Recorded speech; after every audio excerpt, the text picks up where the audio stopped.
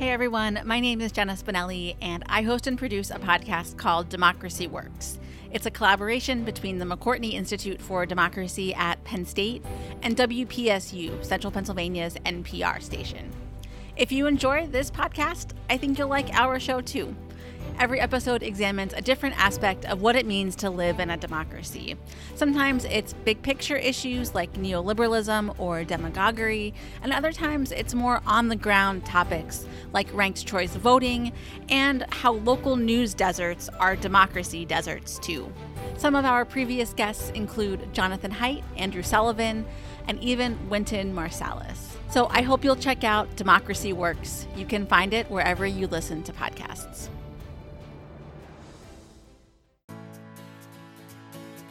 People may be coming from diametrically opposed positions, but they have a reason for why they think that way. And you need to listen to it and appreciate it. It doesn't make them bad. It just means they have a different position. The Village Square, a nervy bunch of liberals and conservatives who believe that disagreement and dialogue make for a good conversation, a good country, and a good time. At the Village Square, we talk about politics, religion, and race. You know, the topics your mom taught you never to discuss in polite company. Listen, at the Village Square, we make pigs fly. Welcome to Village Squarecast. This is Vanessa Rouse. Today we have a very special show for you. So it's summertime. Happy summer, you guys. And since our normal programming pauses briefly during the summer, we're excited to do some fun, out-of-the-ordinary programs on the podcast during this time. So today, we're airing an episode from one of our other favorite podcasts, Talking Politics and Religion Without Killing Each Other. We were recently introduced to the host, Corey Nathan, by our friends at the Democracy Group, and we've been hooked ever since. We love the show. We love hanging out with Corey, and we realize we need to amplify each other because we have the same goals of respectful dialogue and civil discourse among people who don't look or think alike about those taboo topics of politics and religion. We selected a great episode for you today featuring someone who's very Village Square-esque, Christine Todd Whitman, the former governor of New Jersey. Corey will give you a proper introduction to Christine in just a minute. Before I turn it over to him, we'd like to thank our partner in this podcast series, Florida Humanities. They work hard to preserve and share the history, literature, culture, and personal stories that help us better understand ourselves and our communities. You can learn more about what they do at floridahumanities.org. We have more surprises coming up for you this summer, so make sure you're subscribed to Village Squarecast wherever you listen to podcasts. All right, let's get on with the program. Here's Talking Politics and Religion Without Killing Each Other with host Corey Nathan.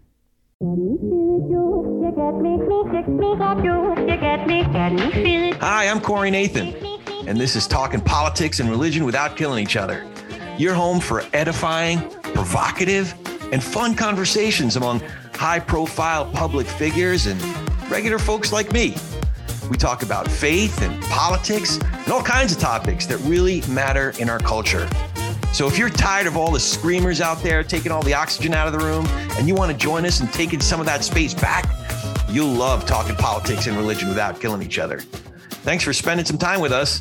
Enjoy today's show. Welcome, welcome, welcome. We are talking politics and religion without killing each other. I am your host and so grateful to have a place to talk about faith and politics and big ideas in our culture with all kinds of interesting, accomplished folks of goodwill in good faith. Please consider supporting us. You can find us at politicsandreligion.us.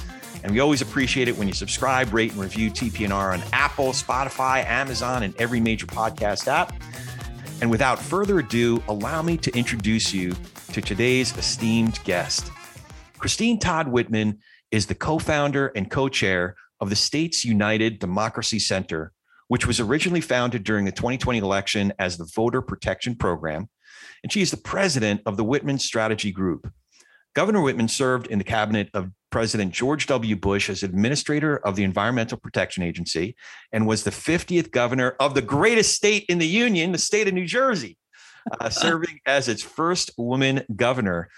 Governor Whitman also serves a number of nonprofit organizations, including as chairman of the American Security Project and vice chairman of the trustees of the Eisenhower Fellowships. Among quite a few other nonprofits and causes, she was the co-chair of the Commission on the Rule of Law and Democracy at the Brennan Center at NYU. Also during the 2020 election cycle, she served as chair of Republicans and Independents for Biden. And on top of all that, she's the author of a book I've really been enjoying, a New York Times bestseller called It's My Party Too, Taking Back the Republican Party and Bringing the Country Together Again. But of all your accomplishments, Governor Whitman, our listeners are most eager to know, what is it like to be a World Wrestling Federation champion? Well, fortunately, I didn't have to wrestle. I had to stand there with the Undertaker, who never said a word the entire time. And the tragedy is, they gave me a pink, World Wrestling Federation belt, and I can't find it. I think it's down in Trenton in the museum. I hope that's where it is.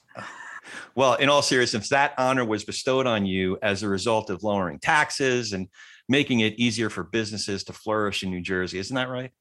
Well, it was actually because of a specific bill that recognized that the World Wrestling Federation was not wrestling in the terms that we know it, or the Olympics. It was entertainment. And by changing it from sports to entertainment, that gave them a different tax setup. And so it was better for them from a tax perspective. And it was recognizing what they really are. There's a lot of acting that goes into that, the wrestling. Yeah.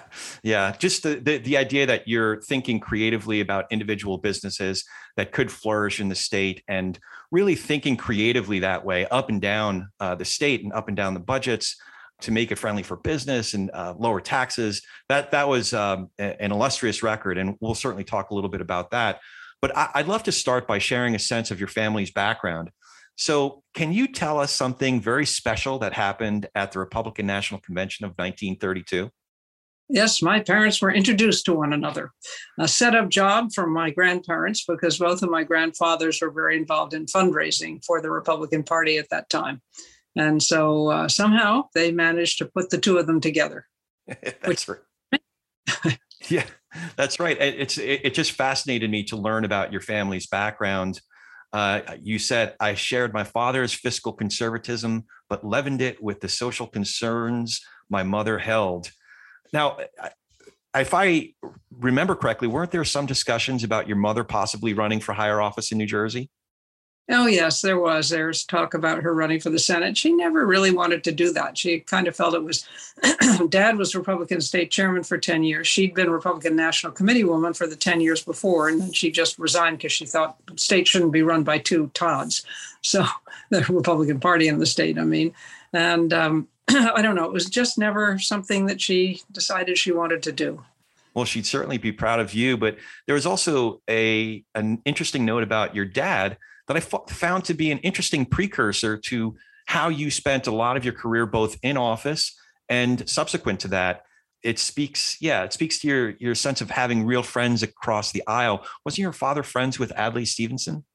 Yes, he was. And I have the letter somewhere I do have it, that he wrote Adlai Stevenson during the second Eisenhower campaign in 56, I guess, where he said to him, look, you're going to get blown away. Don't do this. I love you too much for you to do this. But at least I will know that whomever wins, the country will be in good hands. And that was not the kind of thing you hear today. And of course, Stevenson wrote back and said, people said, her dad, I think, said he was crazy. And he said, people, you know how crazy people say I am. Yeah. But a good relationship. But it was that kind of respect, the ability to respect someone from the other party who was honest and focused. And you didn't think they'd make as good a leader, but you knew they weren't going to go out and try to do damage. Yeah. I love how you talk about how influential your parents were in your own life. In fact, you told stories about attending national conventions at the ripe old age of almost 10, as you put it. Right. But I was also curious, at what point did you seriously consider getting into politics yourself? Well, I'm the youngest of four by 8 years. And so I was kind of the tag along to everything my parents were doing politically. So I saw a lot of it, and the backroom stuff. I was able to stay up late to count paper ballots with my mother up in the firehouse in our little town. But I was also there at the dining room table when they would talk about what was happening in the party, in the country, in the world, in the state. And so I grew up knowing I wanted to be involved in policy. That's really what I was focused on. So I majored in international government because at Wheaton College in Massachusetts, because I figured I'd gotten such a good, on the ground training in domestic politics that they weren't going to be able to teach me much. Of course, that's the arrogance of an 18-year-old, I guess.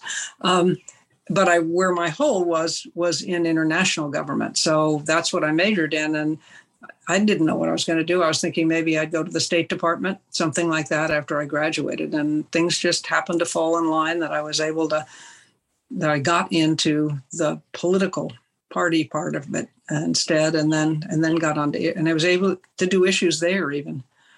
Yeah, I remember, and I didn't write this down, so forgive me if I'm getting some of the details incorrect, but I remember there was you displayed an enterprising spirit. You pitched an idea. I forget who it was was it the Nixon administration?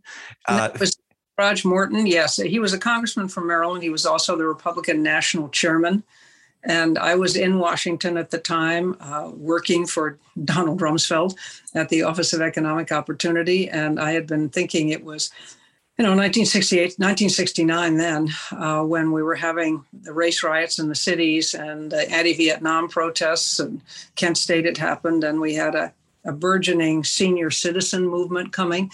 And I was trying to figure out, why weren't these people using the political process to get to their aims rather than being out on the street? And so I thought the best thing you could do is go out and talk to them, ask them.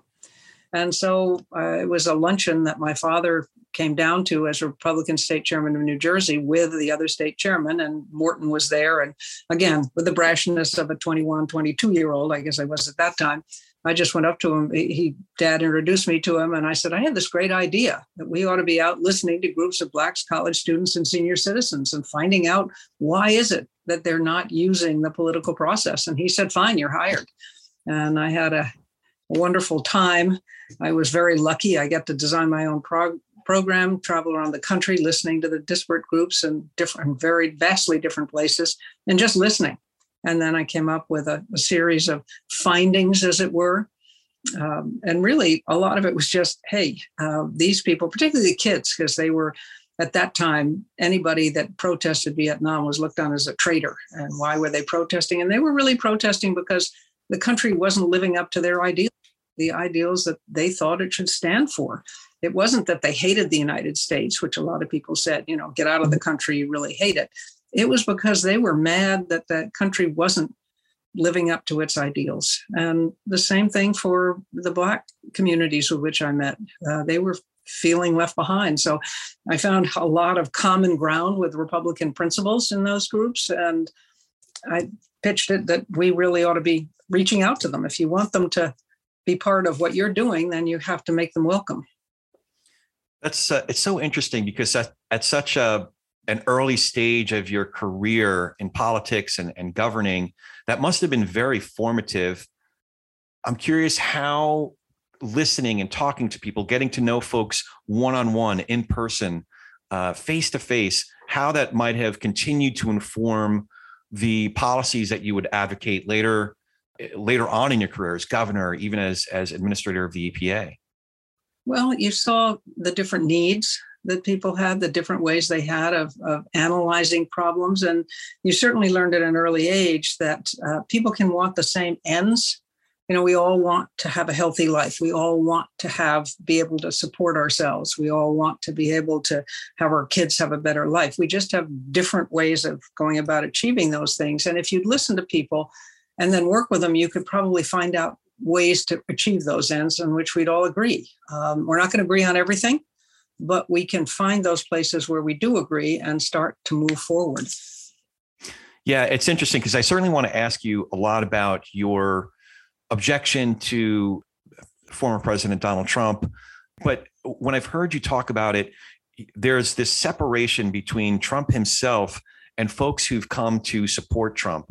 Mm-hmm. And it sounds to me, and correct me if I'm wrong, but it sounds to me like those formative years and what you've continued to do throughout your career in actually talking to people and listening to people has given you an understanding of why someone would be drawn to a figure like Donald Trump.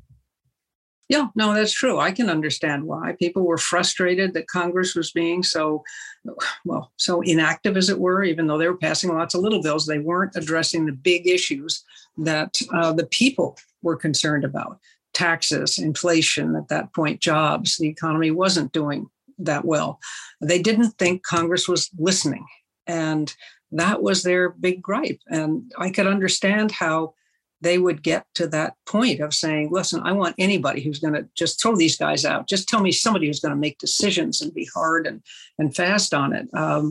My objection to Donald Trump was I had known him and worked with him sort of when he had to work with him when he was at Atlantic City. And what I saw there was not a man with the morals or scruples that I would want in the presidency, because one of the things he was noted for, and you could see it again and again, was refusing to pay his full bills. And when he was finished, for instance, with his big casino in Atlantic City, he'd never do it directly. He'd get his people to do it for him. But they called in all the little guys, the plumbers and the electricians, whom they had pressed really hard to get things done fast, move things along.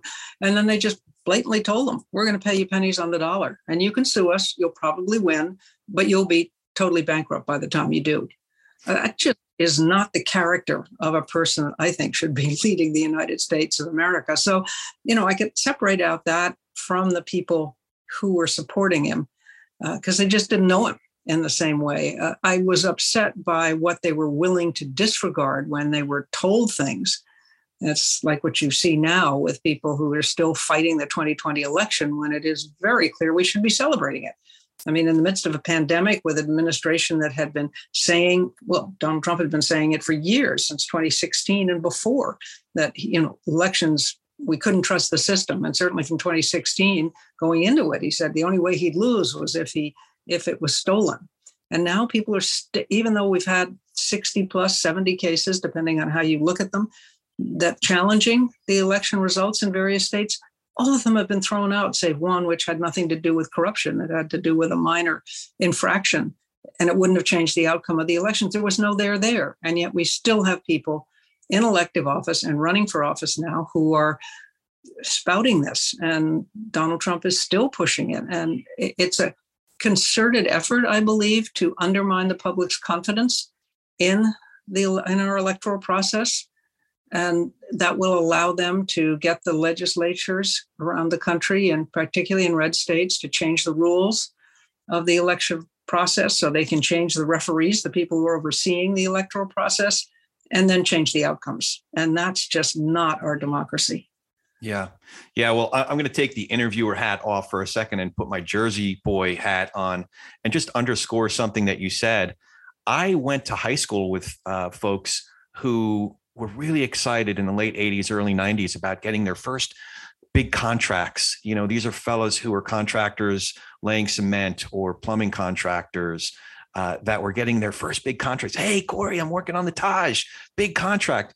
But I know fellas who got those contracts and then subsequently lost their businesses, lost their homes, lost their marriages, because they did these big contracts. They met their payroll, they sacrificed, they did great work, only to get, either not paid at all or paid 30 cents on the dollar only after fighting for it for months and months, if not years afterwards. So I'm glad that that was pretty close to the time that you were governor of New Jersey. So you would certainly know even better than I would.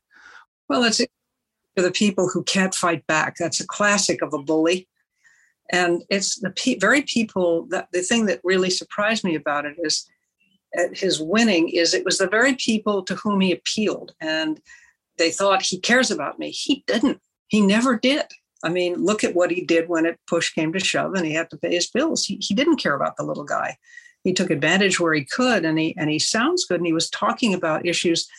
I have a lot of friends, or I know many people who are still Trump believers. And yes, some of his policies absolutely address the issues of importance. China, for instance, I would argue that it should have been when you put on restrictions on anything, he should have gone after intellectual property, because that's where we were really having a problem, rather than putting on, tariffs on foodstuffs and things, which really hurt our American farmers. And then we had to take money out of other programs of the federal government to make them whole.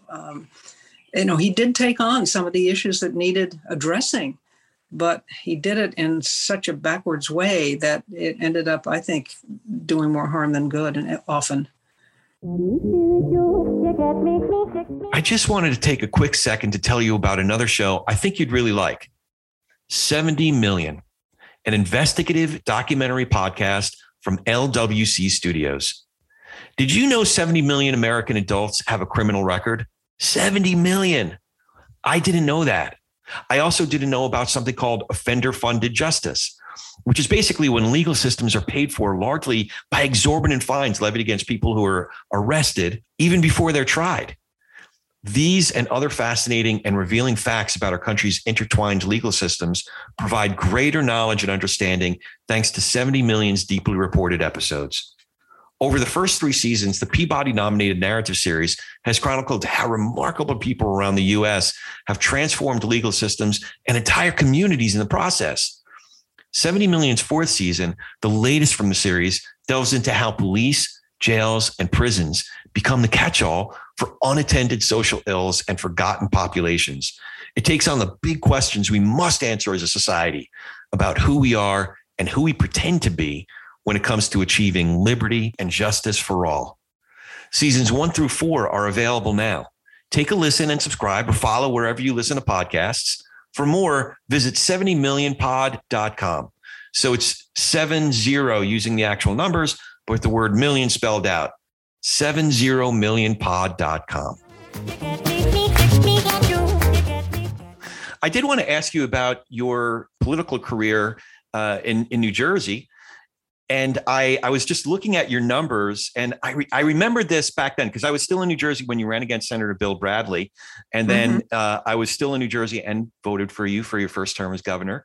Thank you. It was all because of, actually, those races were pretty close. So it might have been because of me. Oh, very, very close. Actually, it was Howard Stern in that first race. Oh, wow. How about that? So I was curious about that, though.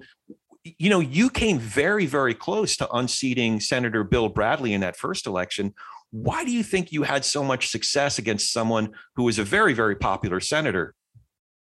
Because he'd lost touch with the state of New Jersey. He'd gotten too involved with the Washington insiders, and he, I think, had been too convinced that he was going to be the next Democrat presidential nominee. He had won his first reelection by over 16 percentage points. So I don't think he figured he had to do anything. And of course, it was a time in New Jersey, as you'll remember, when Governor Florio had raised taxes on everything, including toilet paper. And actually, Bill Bradley and I were not that far apart on issues in general. I mean, he's a very smart guy, and he was very popular as a, New Jersey Nick and a Princeton Rhodes Scholar. But he just never would address that issue. And I kept hammering him on the taxes in New Jersey, which was, he was absolutely right. Senators have nothing to do with local taxes, with state taxes. And every morning I'd wake up and say, when is he going to get up and say, I hate taxes as much as the next person? I couldn't quite say that because of his tax reform bill, but I can't second guess the governor. I don't know the budget the way he does, and I have to respect what he has to do. I would have had very few issues then, but he never did that. He never felt he had to. And that was his big mistake. And then at the very end, he had $12 million. I had less than $1 million. But at the very end, he ran an ad that had him sitting behind his desk in Washington, talking about some, I don't remember what it was, major issue, esoteric issue in Washington, and then kicking back at the very end, putting his feet up on the desk, and he had his basketball sneakers on. And it was sort of as if he was saying, I don't care about your issues in New Jersey. They don't really matter. This is what's important to me. That was, I believe, why many of the Democrat voters did not come out to vote for him. They just were mad. Right, right. Now, your next election was you were successful in unseating the sitting governor, Governor Florio. Side note, by the way, I was interested to see that later on, you and Governor Florio had opportunities to work together, to collaborate on certain issues, co-wrote articles on important issues together. But so what do you think it was that finally put you over the top so that you won that election? I think it was by like 1 point, wasn't it? 1 point. I think it was finally getting the people to believe that I meant it when I said I was going to reduce the income tax by 30% in 3 years. It was a combination of he was very unpopular at the time because of all the taxes that he had raised. I think about 16 taxes that he'd increased. The fact that I was talking about reducing the size of government in order to control spending, or at least talking about controlling spending. I didn't get all of the public employees mad at me then. Next election they were, but I actually won the county where the most of them live, in Mercer County, the first time around, not the second. But it was a combination of factors I had a really wonderful group of women supporters who were excited by the opportunity of having the first woman governor.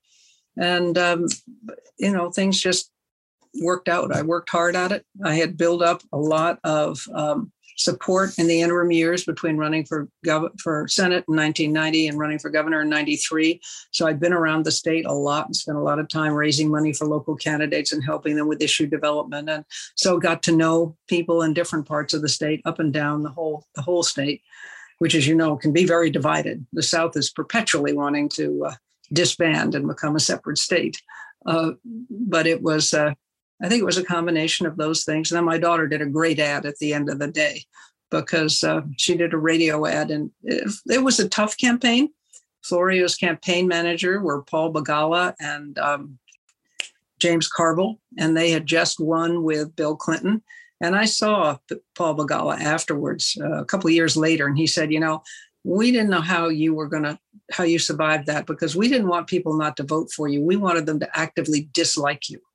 Oh, and they threw everything they had at me. And Kate's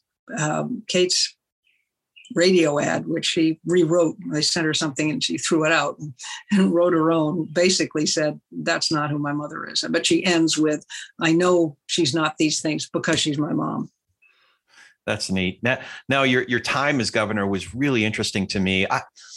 Just personally, some of the most compelling leaders are often Republican or conservative politicians or leaders that are able to operate effectively and get work done in more blue-leaning states. Like today, we have, say, Charlie Baker in Massachusetts or Larry Hogan in Maryland. You were certainly one of those governors. In your 2 terms as governor of New Jersey, you had quite a record of bipartisan accomplishments.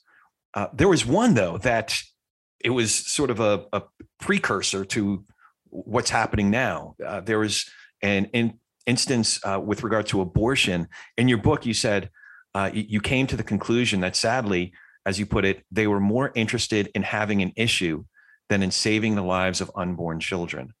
So I was curious, though, that you could consider a loss, but you were fighting the good fight, and you came just within inches of finding, again, bipartisan collaboration. But what did it take to achieve compromise when you were able to on any number of issues? And is that kind of collaboration possible in the politics of today? Well, it's always possible.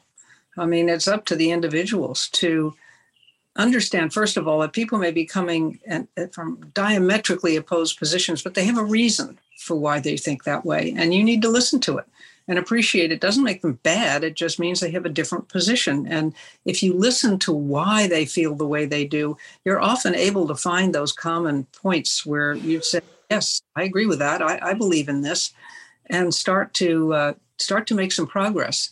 And the other thing is that I can remember there were a couple of pieces of legislation that we'd sent over to the Assembly and the Senate, and they'd do what they were supposed to do, which is work on them, and they changed them, but they passed them. But they weren't exactly the way I'd sent them over. And I can remember the press asking me, well, aren't you upset because this isn't the way you wrote the bill. And I said, no, we now have, for instance, juvenile justice reform. We now have juvenile justice reform we didn't have before. Does it go as far as I wanted? No, but it's progress. And I'm not going to let the perfect stand in the way of the progress. I think it's important to lay down those markers and start to build on them. Yeah. Yeah. Now, later, I do have a bone to pick with you. So I'd be irresponsible if I didn't ask a question. There was suspicion at one point in your political career of some impropriety. Rumor has it that you tried to bribe George W. Bush with a puppy.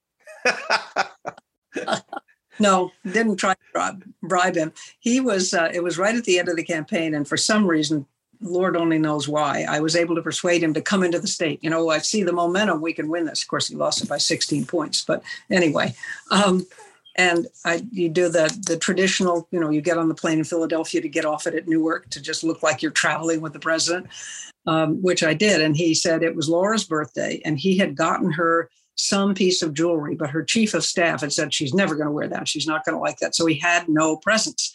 And I said, oh, well, we have just had a litter of Scotty puppies. How about giving her a puppy? He said, great. And I don't think he thought any more about it. Well, he obviously did, because after he won, they had this, I guess he told her she was getting this puppy. They had this long discussion apparently about what do they do? Do they take it to the White House? Who'd take care of it? What's going to happen and everything? And they ultimately decided to take Barney. So, and the president eventually, he just, once he was president, he said, I can't accept a gift. So he paid me for Barney, who was time because we named all our dogs after wine, but his daughters named him Barney. Terrific. Yeah. So obviously I was kidding about that. It was funny how you told the story, because he was concerned that it might look suspicious. And, you know, right. He insisted on paying you for Barney. Everybody loves Barney. So, I figure his Barney cam was the most popular thing going during the Bush years. Yeah. Now, you were able to accomplish a great deal as the head of the EPA. That must have been you know what I was thinking of the most? You obviously accomplished a great deal, and there are issues that you're still involved with very actively to this day. But I couldn't help but think, if your parents were still alive, they would have been so proud to see you as a cabinet member. That's what kept running through my mind. Did that ever cross your mind? Not really. I mean, I just hope they were proud of what I was doing. Yeah. Titles and offices weren't the things that drove them. It was the policy, what was going to make a difference, what they could accomplish. They really, they weren't so hung up on it, though I'm sure they would have. It would have tickled them to see that they had a kid that was in the president's cabinet. Yeah, I guess that's my Jewish heart, the nachas that a parent feels, you know. And maybe the more gray I get, the more sentimental I get about that kind of thing. But like I said, you are still very, very involved in issues to help the environment. I saw one article that came out in the Philadelphia Inquirer in early 2021. You said action on climate change can't happen in isolation. To be successful, it must be a coordinated effort by the entire administration. Biden's first executive orders are only the beginning of the actions his administration will need to take, but the technologies and opportunities are there for us to build on as a country. So first, we're almost a year and a half into the Biden administration. I'd love for you to give us your assessment of how you think they're doing so far. Well, they haven't been able to achieve as much as I would have hoped. Obviously, they're knocked off course by a whole bunch of things between the coronavirus and the economy and the war and things that were beyond their control and things within their control. It's been an up and down year, shall we say. The big thing and the most important thing to me, or the first really important move, was to put in I don't like the term czar, but someone who was overseeing in the White House, addressing climate change with the focus on ensuring that every department and agency knew they had a role to play in dealing with it. Didn't matter whether you were in housing or education or healthcare. There are things you could do within that portfolio to help reduce carbon emissions and greenhouse gas emissions. And that's really important because for a long time, everything was siloed and people thought, okay, environment, that's just EPA or maybe NOAA, in the Department of Interior, and we leave it to them. No, it's everybody, and it's up and down the food chain, starting with your house, your own home, and building up to your municipality and the county and the state. They're all things that we can and really should be doing in order to address this, what is a critical issue. It is a national security issue. It's not something to be taken lightly. And it's always ironic to me that it was Ronald Reagan who first put climate change on the agenda of the National Security Council. He wasn't a big believer that humans had much to do with it, but he could see that there was something happening and we needed to be aware of it. So, those kinds of things continue to be of great importance. The administration is EPA is quietly trying to undo some of the damage that was done in the previous administration as far as rolling back various protections on the environment in water and air. But again, climate change has become such a political issue that it's really going to be solved, I think, in the states and the localities. When you have RGGI, of which we are a part now, New Jersey back in to that, which is the Northeast regional governors agreeing on how to go a path forward to try to reduce carbon emissions. The Western governors have the same thing. And eventually we'll either have a cap and trade program or a carbon tax, something that will help set a price on carbon so we can start to really assess it. And because it costs us billions of dollars every time we have one of these major storms, wildfires, floods, from hurricanes, droughts, those kinds of things are costing us real money every day. So it's not something that's out there, existential, nowhere. We don't have to worry about it. We see it every day with these major storms that, the 100-year flood that comes every other year, that kind of thing. So it is a critical issue. I wish we were able to do more, but Congress is not able to get together on much of anything. And so the administration has limited powers of what they can do through executive order and regulation. And the problem with executive orders and regulation is they always go to court right away. And executive orders can be undone by the next administration. If Congress does those things, then they're law, and it's a lot harder to undo. But Congress is reluctant to get out of its own way on this issue particularly. From what I've read of articles that you've put out, it strikes me that you've thought about this on the micro level and the macro level, the local as well as the worldwide level. One piece that you put out just earlier this year, you co-wrote with Leon Panetta about ocean-based climate action. Right. I was hoping that you could tell us a little bit about what is ocean-based climate action, but also some of what you were advocating for in that piece seems so doable. So I was curious what the resistance to implementing some of the changes, such as reducing the emissions from maritime shipping. Well, it's going to cost money, and people don't want to spend money. The maritime industry, the shipbuilders and things. The shipbuilders are willing to do it. We have the technology; they can do it. It'll add something to the price, but not irrevocably. And considering the impact it would have on overall emissions, it's critically important. We can do these things. And what we have to understand is this whole approach. First of all, we have to get out of the mindset that we've had for so long that it's a or. You either have a thriving, healthy economy or you have a clean and green environment. And that's just not true. And we've proven it over and over again, have all the statistics about how the economy grows and thrives when you are focusing on cleaning up the environment, the impact that it has. Certainly we saw it here in New Jersey on the Jersey Shore when we cleaned up the oceans and were able to resuscitate a bunch of shellfish beds here in the state while I was governor. Those things have real world impact. But it's more that, the camel's nose under the tent flap. If you let them in here just for a little bit, they're going to take off and you're not going to be able to get anything back. And that's not true. That's not what our history shows that we have done.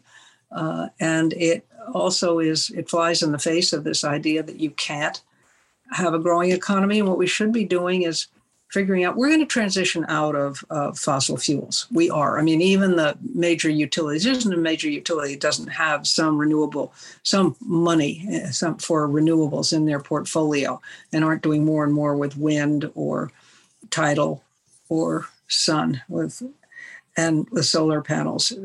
They all have them. They can do this. They know it. But what we have to recognize that if we do that, Joe Manchin's a perfect example. He's going to be against it because his state, their economy is based on mining coal. And you're not going to take a 45, 50-year-old coal miner whose entire history and family history has been in mining and turn them into a high-tech IT person. But what they can do is they can build anything. I mean, nobody's better than this country at being able to be innovative and to build things. And so what we need to do is, okay, this is where government steps in. And on the one hand, you can start to make it more expensive and more regulations on mining coal for everybody's good. And on the other hand, you put in incentives to bring manufacturing businesses to those areas that are going to be losing the jobs the most. Again, it's something we've done before. We've transitioned from an agricultural to a manufacturing society, then manufacturing to technology society. Now we need to get a little bit of that manufacturing back again. For sure. Yeah. Your policies the policies that you advocate for are not only doable, they also strike me as practical, and the transition seems like a sacrifice, but it also opens up all kinds of opportunities on the individual level who can transfer their skills to, the bigger level of just overall job creation. I did want to talk about some of the other very pressing issues, but some of these issues, they're not things that you just started talking about over the last year or so. Your book, It's My Party Too, is from 2005. All right. Yeah, it makes a strong case to resist what you refer to as the extreme elements that were asserting influence on the Republican Party. At one point, you sum up the imperative by saying, quote, if moderates don't rally around the core principles that have long defined republicanism, the extreme right will run away with the party. Again, this is 2005. Preventing that troubling fate will take the emergence of radical moderates. So you were clearly concerned about this back then, but did you ever imagine what began to take over the party about 10 years after you wrote those words? I didn't think it was going to be this bad or happen this fast. And the problem is you see the same thing happening on the left with the Democrats, with the far left pushing them to places that just are not reflective of where the American people are. And so, up until recent cycles, and I mean the last couple, the average voter turnout in primaries has been 10%. Those means those are the most partisan people who tend to be more on the extreme, making the choices for you for November. And then when people got to when Congress was top of the ticket, 34% turnout. Presidential, we think we've done a bang-up job when it is over 55. Those are pathetic numbers. Democracy or democratic republic that we have doesn't ask a lot of you, but it does ask you to be informed and to vote. And we've just gotten lazy. We also don't teach civics anymore in the schools the way we need to. So we've allowed this to happen to ourselves. And I am surprised at how deep it has gotten this fast, because I know a lot of people who are still struggling with, is it true about the 2020 elections? Are some of these stories that I'm hearing accurate? And then they're not sure. And yet there are others who absolutely don't want to hear anything to the contrary. And you kind of have to say, okay, we're just never going to be able to handle this part, the way out, when you're way out on this extreme right or left. But there are enough of those in the middle that we should be going for. But I would argue with you, there is no Republican Party today. There's a cult that calls itself Republican because they didn't adopt a platform at the last convention, which means there's no core set of values that we supposedly stand for. It's whatever Donald Trump says we stand for in any particular day. And so that's not a party. That's a cult. And this country, I believe, does best when it has two major parties, a center left and a center right. And right now, it's the first time in our history that 50% of registered voters are registered independent.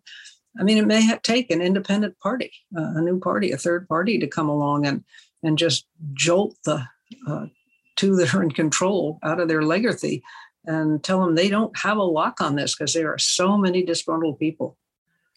That's interesting. I have heard you in interviews as recently as at least late 2021, if not earlier this year, and you have eschewed a little bit the possibility of starting a third party.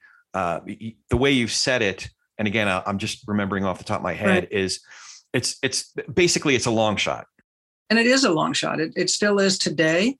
But if things continue to slide away from us the way they are, we have a lot of people running for office at all different levels who are deniers, who are those who still say the 2020 election was stolen, who believe that January 6th was just another day at the Capitol.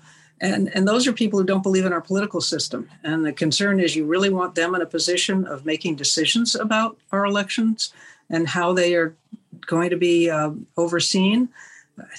That's what you want, if you're comfortable with it, okay. But because we at States United, and I'm kind of speaking for States United, and myself, we don't take positions on candidates per se, but we do put the information out there so people can look and see. And it's right down to the municipal level. And what we've seen in many states is once the deniers have control of legislatures, they're passing legislation that takes away the oversight of elections and the administration of elections from the people who are trained to do that, from the secretaries of state, from those in ELEC and the election law enforcement commissions, and handing it to the partisan legislatures, and basically setting it up so that they can say, oh, we think there was something wrong over here in this election, therefore we are going to nullify the votes and we're going to tell you who won.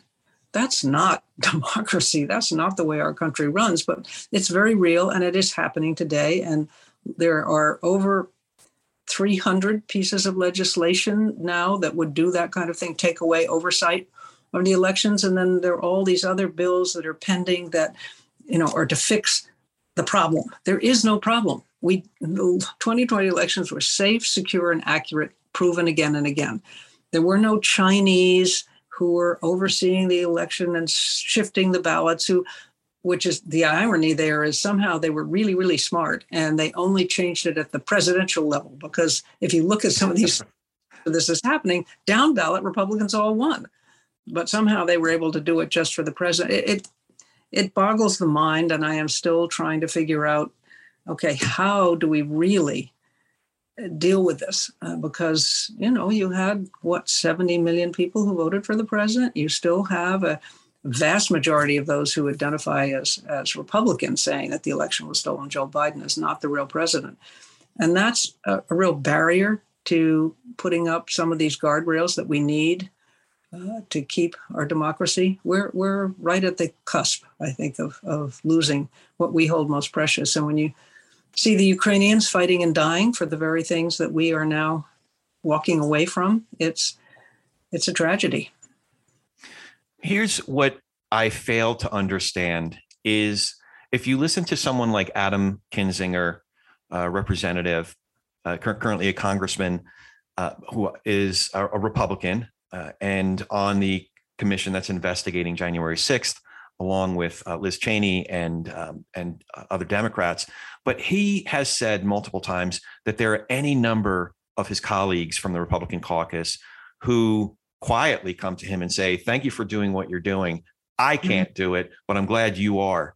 I have a representative here. We're California's 25, but we'll be California 27 in the 2022 election. Right. And he voted that night to overturn Pennsylvania's election, the next day, January 7th, to overturn Arizona's election. Mm-hmm. And he's continued to say things basically to appease the radical part of his base, his Republican base. I don't understand that thing. Is there such a pressure cooker between a media environment and political environment, starting at the top with Donald Trump? I just don't understand how there aren't more Adam Kinzingers and Liz Cheneys. Can you help me understand that? Well, it's disappointing because what it is, it reflects the fact that they'd rather hold on to their jobs than their principles. And the radical or the far right votes. Moderates in the center, we get complacent. We don't always do what we should do, which is get out and vote. And so they know that, particularly for Congress, with the redistricting, their districts are red or blue. There are, I forget how many, but it's a pitiful number of congressional districts across the country that are actually competitive. And so what they do is only appeal to that extreme. And they are so afraid that if they stand up, that they'll lose their job. And the last thing in the world they can think of is losing their job. And there are a couple of things we can do to fix that. But I've always said that my belief has always been, if you tell the public who you are, how you're going to approach the issues, and be honest, say, look, you're not going to agree with me on everything, but at least you'll know why I'm doing it. And you'll know how I'm coming to this particular position. And I think you get more votes. You may not win by what you won before, but you can win under those circumstances. I know I've done it a couple of times. Holding on to those principles is more important. Of course, I happen to believe term limits would be a very good thing in the Congress, legislative branches everywhere. But, if we had open primaries, for instance, that is a way to ensure that the candidates have to speak to everybody. If you have ranked choice voting, again, they have to speak to everybody under those circumstances. Those are some of the changes that we could make in the states, of course, along with trying to ensure that we have a process that doesn't allow for the really terrible gerrymandering you see that goes on across the country. But it'll be easier, I think, to pass some of those other laws. And we've had them in certain states, and they're working just fine. Washington State, Maine, they both have ranked choice voting. And they're happy with it. I'm curious how that would come. I'd love to get somebody like Sarah Isgur in here. I know this is a passion of hers to get more ranked choice voting or open primaries. Is that something that States United Democracy Center is going to be working on after this election cycle, or are you already working on it? Well, who knows? I mean, right now we are very involved with trying to protect the democracy we have through things like holding accountable those who were part of the riots. We were the one, I think, among the initial ones who went to the California bar and said that they really needed to do something about John Eastman. We wrote a lot of the case that was brought against the Proud Boys and Oath Keepers in Washington, D.C. We were amicus on that. We've been amicus on a number of cases. We're working hard to work with and support election officials who are trying to protect the vote and trying to ensure that every legal voter gets to vote and their vote gets counted, trying to push back against some of these laws that are being passed that make it more difficult. So that's where our focus has really been. I think if you actually did a poll of people at States United, you'd find they were supportive of both of those things, but that hasn't been a big push right now. Right now, one of the things we are doing is we are publishing the list across the country of deniers running for office, and not saying don't vote for them, but just saying, understand, these are people who don't believe in the process we have now. They're not comfortable with it. And again, as I said earlier, if you want to vote for that person, okay, but understand what you're voting for. And that's where we really have our focus at the moment. Yeah, I love how the States United Democracy Center describes itself. We are more than a think tank. We are an action tank. Right. That's great. But so as an independent whose favorite caucus in Congress is the Problem Solvers Caucus, one of the most heartening set of events I've seen in American politics in at least the last decade, if not more, was the series of talks lifelong Republican leaders like you, the late General Colin Powell, John Kasich, and Meg Whitman gave at the 2020 DNC. But I was curious if you can give us a little bit of background about what went into that. Why did you ultimately endorse now President Biden? But also, what kind of price did you have to pay for taking such a stand? Well, again, I was one of the fortunate ones. I wasn't in office and I wouldn't have cared really anyway. I was so concerned of the damage I saw Donald Trump doing to our democracy, his disregard for the rule of law, his feeling that the Constitution was just an inconvenient document, that they could do anything, breaking through the guardrails that we've had on what we always assumed was normal behavior, such as interfering with cases in the Justice Department, that there should be, and there always has been, a separation. You don't have your sons and daughters making money off you being in the White House, that's something that we used to have policies on. I mean, we didn't have to have hard policies. It was just understood. This is the way things work. I co-chaired with Pete Bra a task force for the Brennan Center on the rule of law and democracy. And we made numerous suggestions about how to just put those guardrails in place, things that we used to take as regular behavior. But we dealt with that after John Kennedy appointed Bobby Kennedy. We've done this kind of thing before. Term limits. We did that after, it was always assumed after George Washington that 2 terms was it until Franklin Delano Roosevelt. And so we had a constitutional amendment. We've done this before, and I was just very, very concerned about what I saw. And and also what he was doing internationally. He was isolating us, and, to say that we weren't going to live up to our agreements in NATO, that we weren't going to be there to defend others. He was right in saying that the other NATO countries should pony up more money to support NATO. Okay, that's fine. But you don't say, well, I'm going to walk away from the whole thing. Our allies didn't know if we were allies anymore, if they could trust us. And it was one of those things that I thought he was so dangerous that even if Biden wasn't my absolute ideal choice, I thought he was a good choice. He was a sane choice. He was an experienced choice. And I think he has been very stable throughout a very unstable. Not all the decisions have been good. Lord knows that getting out of Afghanistan was a disaster, but he's done other things that I think he's gotten some things through. The infrastructure bill was tough to get through, but that was bipartisan. He got that through. He's held the NATO countries together over Ukraine in a way that Putin certainly never thought was going to happen. So there are pluses and minuses with everybody, with anybody in office. But I would never regret not supporting Donald Trump. Yeah. No, that's fair. To your point, it's a mixed record, but I know you don't have to question President Biden's integrity the way that, everything on a daily basis. It was amazing to me, the capacity that he had to former President Trump. Just like, how are you able to get that many statements, let alone lies, in a single day? So, as there were in the first few years. I mean, no, it's amazing to me how it just goes right over people's head. I don't know if you remember, but early on, he said something to the effect of, "Don't believe what you see, believe what I tell you." And for anyone to accept that is just mind-boggling to me. Really, you're going to accept if he looks out the window and says, "It's raining" when the sun is out? You're going to believe that? You're going to accept that? Because that's basically what he was asking for. That's the stuff of dictatorships. And then I look at some of the governors. I mean, I'm watching what's happening in Florida now with Ron DeSantis. And to have withdrawn support money for a new complex at one of the stadiums that was actually going to help provide some fields and things for young people, because the team had called into question or actually come out in support of some form of gun control. We used to have freedom of speech in this country, and to use government as a tool in that way is very dangerous. It's what Hugo Chavez did and does. It's what Orban does. And to see also so many of our Republicans and this president loving dictators, it should scare everybody. Yeah. Governing by retaliation or governing and own the libs governing philosophy isn't really a governing philosophy at all.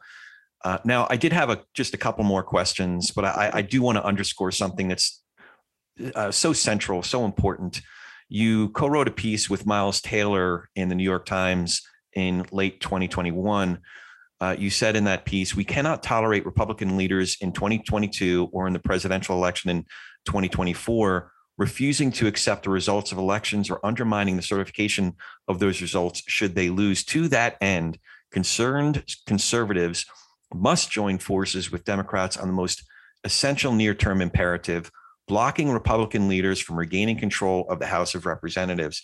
Now, you're collaborating with Miles Taylor, among others, with the Renew America movement. So who are some of the candidates that you are supporting? Because it's not just Democrats that you're supporting. You're also supporting pro-democracy Republicans. Right. Like there's, those who have stood up, who have have stood up for the country. There's a whole list. We published a list of 10 Republicans and 10 Democrats at the very beginning of RAM that were people who supported democracy and should be, we felt, supported in this coming cycle. As we started as being just Republicans, about 150 former Republican elected officials who wanted to get the Republican Party back to the center. But we quickly figured out, no, that's not the answer. We need everybody back to the center. So we need to support both sides of the aisle. And we have those candidates there, that list, and we're continuing to publish lists like that. And also of the ones that we think do not deserve to be in office. I mean, Marjorie Taylor Greene, she doesn't deserve to be in office. I don't know if you saw it today, where she was claiming that, I forget now who it was, who was trying to stop us from eating hamburgers. It's Microsoft founder, Bill Gates. And that he was doing this all in a Peachtree dish. A Peachtree dish. If you look at the Twitter responses, it is hysterical. Because she also goes off and said, now the government's going to want to know how often you go to the bathroom. And, are your bowel movements? I mean, just way out crazy stuff. And yet she's in the United States Congress and just won her primary. This is something we need to be concerned about. It's not just any old person who has crazy ideas. These are people who are making the laws for us. And she has a lot of cohorts there in Congress, unfortunately. And we need to be aware of that. We need to decide, is this really the rabbit hole we want to go down? One of my favorite hats is I have a baseball cap that says, "Make Orwell fiction again." I love it. Yeah, I'm going to have a whole other episode on the possibility of open primaries and ranked choice voting to see to what degree that can, number one, how realistic that is to get that on as ballot initiatives in all the states, but also how effective it would be at mitigating the number of Marjorie Taylor Greenes in Congress, and just getting listen, there's someone who's going to be running in our district who, when I look at the way that she would vote on specific legislation, we probably would disagree at least 75% of the time. But the fact that this candidate, she was an assemblywoman prior to running for U.S. Congress. But the fact that she would hear my voice, even as someone who voted against her when she ran for state assembly and has different political views, she includes my voice and would represent folks who disagree with her. And most importantly, she believes in democracy itself. So I do have one last question for you and then a piece of business. Do you have any questions for me? Well, I guess the thing I'd ask you is, first of all, I'd love to know what's your reach, what's your audience, and how often do you do this? Well, we're producing one episode a week. Sometimes we have a special episode or a 2-part episode. Like next week, we have the wonderful and the brilliant Jonathan Rauch, who is just an incredible thinker. And we spent the first part of our conversation. He ended up asking me a lot of questions because he's such a genuinely inquisitive guy. But I wanted to ask him about the incredible book that he released last year called The Constitution of Knowledge. And it addresses a lot of these epistemic problems. Because I think a lot of times we have to get to the root cause. I was asking you why. I'm trying to understand why. And John Rauch really examines that in an erudite and thorough way with the Constitution of Knowledge. So we do this about once a week. Sometimes we release a special one for twice a week. Our audience, I would say, is a diverse audience. So we have some folks who are very, very liberal, who are AOC supporters, for example, that listen to us. And that encourages me when I get someone like you, or there was a fellow who was a Republican who was running for Senate in Pennsylvania. He unfortunately pulled out, but he's a real conservative. So for my liberal friends to listen to someone like you or someone like that, it's informative and it's encouraging for them that there are principled folks who they have philosophical disagreements, but we also get a lot of folks who are very center right, who are true conservatives. The only folks that I think aren't listening to us are the Stop the Steal folks. The full MAGA crowd. I don't think I'm their cup of tea. How did you get into this in the first place? Oh, boy. So our show is talking politics and religion without killing each other. So I grew up in a very observant Jewish home, and we went to an Orthodox synagogue, but in my late 20s, I became a Christian. So there were two things that happened there. One is I had to talk to my family and my friends and the people I was going to synagogue with about why I became a Christian. Very difficult conversations about religion and theology. But over time, there were many years of fraught conversations, but there were still conversations, and we were more committed to our relationships as a family and friends than we were to proving a point or winning an argument. But then, as a Christian, I started going to a church where I wouldn't say it was a fundamentalist church, but a lot of people with fundamentalist views went to that church, and a lot of it was very much at odds with what I was reading in the Bible, with a theology, a Christian theology. Right. Oftentimes it was an idolatry of sorts. And certainly it's just metastasized now in the age of Trump. And I had to have difficult conversations with my brothers and sisters from church, my friends, my people I was doing a Bible study with about, hey, do we really value what it says in the Bible? Or do we value the social or political position first and then try to back scripture into it? Mm-hmm. So that's those conversations with my friends from church about political things, social and political things, religious conversations with the people I grew up with. I've been having these conversations my whole life avocationally. So a year and a half ago, right before the 2020 election, we decided to start recording some of these conversations and sharing it with other people. So longer story than you asked for, but that's. It's quite interesting because I've just been asked by some members of our church and our minister if I would do some conversations with her about how religion has shaped my outlook on politics and government, and to get people in to talk about that. I mean, and I must say, I'm with you. Sometimes when I see these people with their hateful messages who wrap themselves in the Bible, I want to go, what Bible are you reading exactly? I mean, seemed to me from what I've read and my understanding of Christ is he welcomed the sinners. He opened his arms to them. He didn't read people out because they were gay or because they were different skin color. We're all brothers and sisters in Christ. And it's just interesting to me that the timing is interesting. I just got asked to do this with her, with our minister, and we'll be doing it. Oh, that's terrific. That's really encouraging. I appreciate that. I appreciate that thought. If there's any way that I could be helpful, I'm happy to do it. I may call on you as the expert, but one statistic that might make you feel better about life is that better than 70% of the American people would rather ensure that every legitimate vote is recorded, is counted, than have their own candidate win.